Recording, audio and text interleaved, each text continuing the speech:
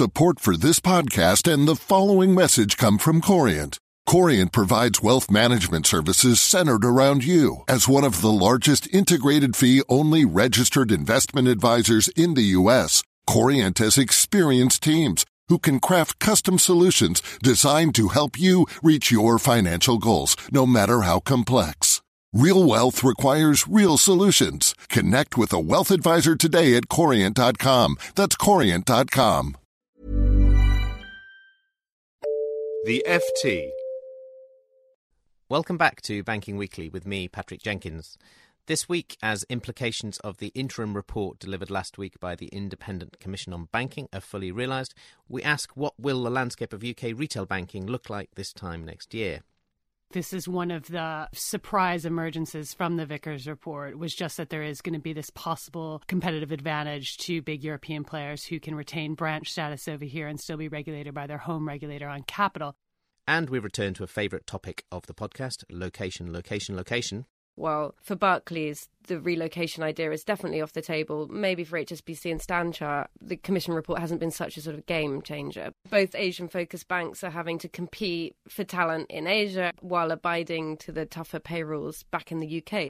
And we end the show this week with another look at pay. The Church of England, which manages a $5.3 billion property and investment fund, has written to major companies and said, we will vote against any remuneration report where the bonus awarded to your senior executives is more than 4 times their fixed salary. Joining me in the studio to discuss these topics are Charlene Goff and Megan Murphy. Let's start the show, though, as usual, with stateside. This week, the US banking update comes from Helen Thomas. Over to you, Helen. Thanks, Patrick. The top 3 banking stories last week in the US. First, the banks are back in the regulatory spotlight after a major congressional report. Second, JP Morgan underlined its strength with a record first quarter. And third, Bank of America is again looking troubled, losing its CFO and unveiling another messy quarter. The first story, the US Congress unveiled the results of a 2-year probe into the banking crisis and said it would refer evidence to the Justice Department for possible criminal investigation. This is bad news for Goldman Sachs and Deutsche Bank, who were singled out among those for criticism. But of course it remains to be seen what the law enforcers do with the information and how broad the fallout might become. Secondly, JP Morgan provided some cheer, unveiling its biggest quarterly profit in its history, helped by the release of loan loss reserves and a very strong quarter in its investment bank. The results exceeded expectations, but more broadly, as banks adjust to new regulations and grapple with sluggish loan growth, investors are questioning where revenue growth might come from in the quarters to come. And finally, Bank of America had another horrible week, revealing on Friday that it would replace its finance chief after less than a year in the job. It also revealed a weak first quarter with higher costs in its mortgage business. The change capped a difficult period for the bank. At an investor conference in March, Bank of America reiterated plans to increase its dividend, a move that was blocked by the Federal Reserve 10 days later. It later emerged that Chuck Noski, the outgoing CFO, had not been aware of a filing which revealed the regulator's move, although the bank said that his job move was unrelated to that oversight. Investors are now sort of questioning what the future holds for B of A after a difficult few weeks. And that's all from the US. Back to you, Patrick. Thanks, Helen. Let's turn to our first topic for today, and that is the issue of the Commission on Banking and the piece that we had in today's paper on Monday on the angle that possibly there's a loophole in there that could be attractive to continental European banks wanting to come into the market in the UK. Charlene, maybe first of all you could explain to us details of the loophole. Basically, it's a split between how the Vickers report could change things for British-based companies, but how it doesn't have the power to do the same for those based in Europe. So, as we heard last week, one of the key proposals was for British banks to ring-fence their retail operations in the UK and buttress them with a much higher 10% Core Tier 1 capital. So that would affect Lloyds, Barclays, HSBC, RBS, the other British banks, the smaller British banks as well. But the big European could sort of passport into the UK, so wouldn't be caught by these tougher capital requirements, which could give them a competitive advantage in the market. So banks like from France and Germany and Italy and so on, relying on their home market regulations for what capital they have to hold, which in some cases might be 7 or 8%, even under the new tougher Basel III regulations. They have quite a significant advantage. Well, Megan, do you think it's realistic, though, that this is likely to happen? I mean, people talk about the likelihood of BNP or Deutsche Bank or even Spain's BBVA coming into the UK market, perhaps buying up these branches that Lloyds is having to sell at the moment. Are they likely to want to come into the UK market, do you think? Well, I think it's something that people are definitely going to be looking at. I think this is one of the sort of surprise emergences from the Vickers report, was just that there is going to be this possible competitive advantage to big European players who can retain branch status over here and still be regulated by their home regulator on capital. But it also is something that we know there's concern about on the Commission, and therefore they're going to be looking at ways to either A, limit the competitive advantage, or B, close down this perceived loophole.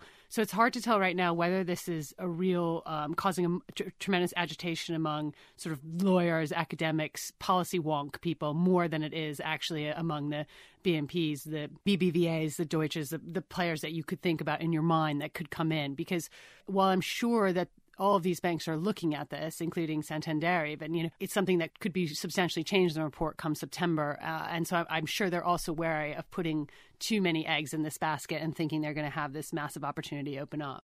And I think this is just one of many considerations if you're thinking of launching a retail business in the UK. I mean, at the moment, as we all know, there's huge competition for retail deposits and profit margins are not great on the retail business. The UK is not the first market that you might think of if you're wanting to expand abroad. No, and we also haven't had the signs from banks like BBVA and Deutsche that they're in a desperate rush to come in and do retail business. I mean, they've had opportunities in the past with the RBS branches. BBVA was vaguely interested but never mounted a credible bid. We're hearing that it's not overly keen on the Lloyds branches. If you can buy a ready-made business and these banks aren't exactly queuing up, to launch from scratch seems maybe a little unlikely. We'll monitor that, but it's probably in the realms of the theoretical at the moment.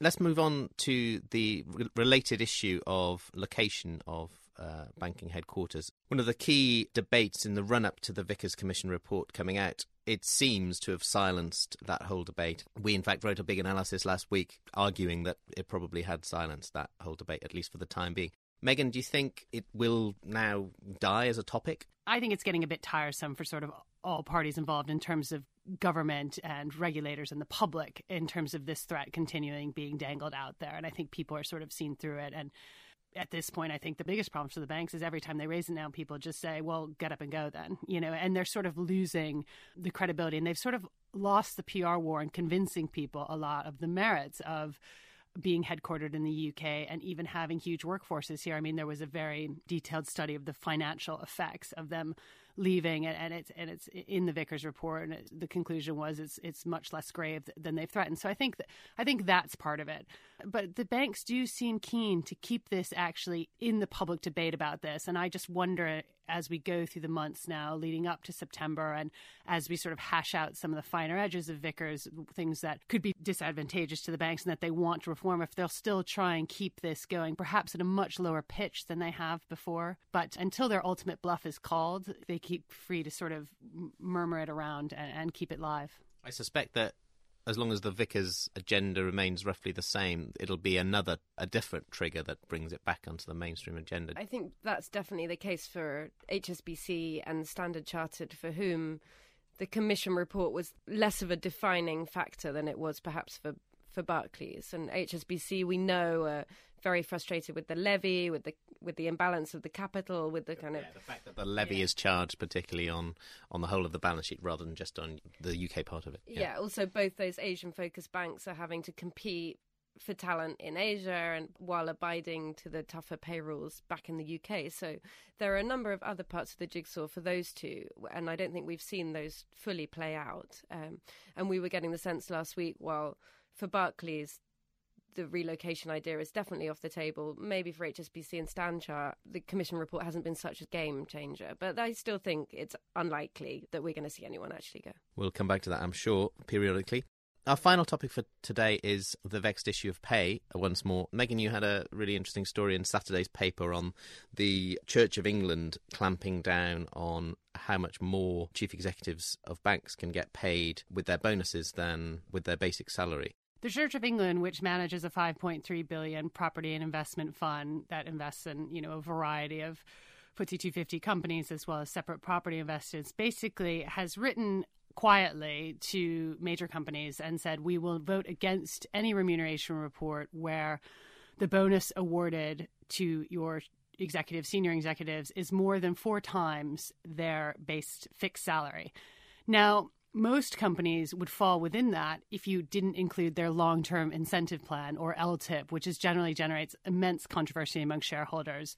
These are sort of long-term incentive plans that are awarded in 1 year but vest over several years and generally can make up, significant component of executive pay. So if you went through and looked at executives whose bonuses were more than 4 times their salary, including their LTIP, it's virtually all the top 20 companies. It's definitely all the banks who have some of the highest ratio. Bob Diamond, the chief executive of Barclays, for example, his bonus and LTIP in 2010 of $8.8 million was 35 times his annual salary of $250,000. Now, that's a bit of an anomaly because he was still being paid his salary as if he was head of the investment banking division. But it's a huge range. Stuart Gulliver was more than 10 times. Michael Spencer, the head of ICAP, again, 10 times. I mean, we're still talking very, very big ratios. And the church has refused to go into much detail about why they've plucked the number of 4 out of the air, except for to say that they believe that you should be able to get it within that parameters and that it's an issue of justice and equality and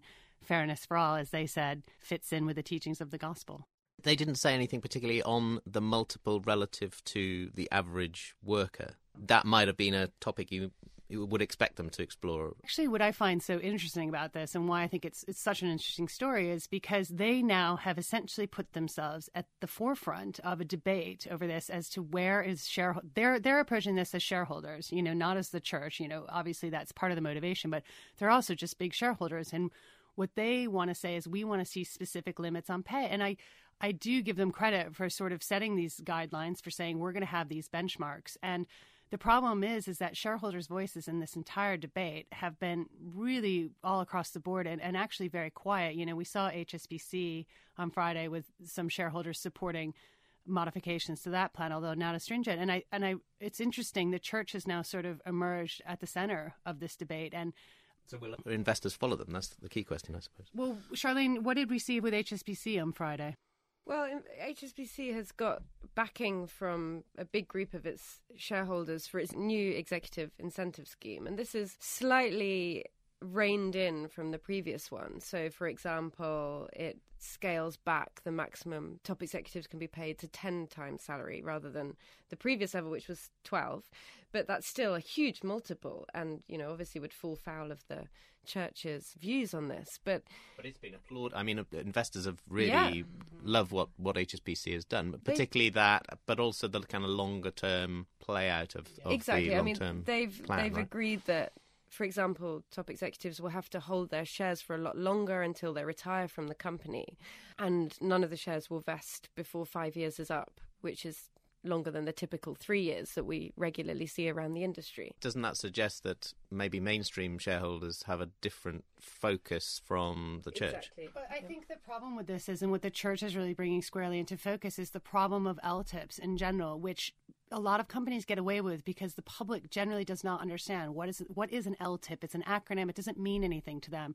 The problem with LTIPs is shareholders see them awarded, and I think they're finally getting up to speed on this. And then what happens is even if performance is bad, the LTIPs are still paid out. And that's, I think, what people are really starting to say and sort of really want to crack down on. Part of the reason why it's very difficult to monitor is because it's not entirely transparent what the targets are in the first place. I mean, some of the targets are, the general area of targets are disclosed, but the specifics of the triggers are not. Yeah. Like this year for Bob Diamond, they sort of calculated based that he would get 2/3. Stephen Hester, they calculated as if he would get 100%. I mean, it's not transparent. I was going through all the annual reports again on Friday night, and it would be impossible for even someone who specializes in finance to look at, let alone an average member of the public. So I do think that is part of the reason the church is stepping in now. Do you think their voice will be a worry for the banks, or do you think they don't have a huge amount of power to force them to change things? I don't think they have a huge amount of power, but I do think they have a huge amount of moral suasion among sort of commentators, among the media, among people who, when they're talking about this topic, are going to bring up the Church of England. And it's not the same as sort of a Schroeder's or a Standard Life saying it. But in terms of someone cracking down on you for high pay, it's not exactly the voice you want to hear. So it's going to be interesting. Well, yeah, we'll see if it does gain any support. That's all we have time for, sadly, today. All that's left for me to do is to thank Charlene and Megan in the studio and Helen in New York, and to thank you for listening. Banking Weekly is produced by LJ Fulatrani. We're away now for the Easter break until May the 9th. In the meantime, happy Easter. For more downloads, go to ft.com/podcasts. Support for this podcast and the following message come from Corient. Corient provides wealth management services centered around you. As one of the largest integrated fee-only registered investment advisors in the U.S., Corient has experienced teams who can craft custom solutions designed to help you reach your financial goals, no matter how complex. Real wealth requires real solutions. Connect with a wealth advisor today at Corient.com. That's Corient.com. Planning for your next trip? Elevate your travel style with Quince. Quince has all the jet-setting essentials you'll want for your next getaway, like European linen, premium luggage options, buttery soft Italian leather bags, and so much more. And is all priced at 50 to 80% less than similar brands. Plus, Quince only works with factories that use safe and ethical manufacturing practices. Pack your bags with high-quality essentials you'll be wearing for vacations to come with Quince. Go to quince.com/pack for free shipping and 365-day returns.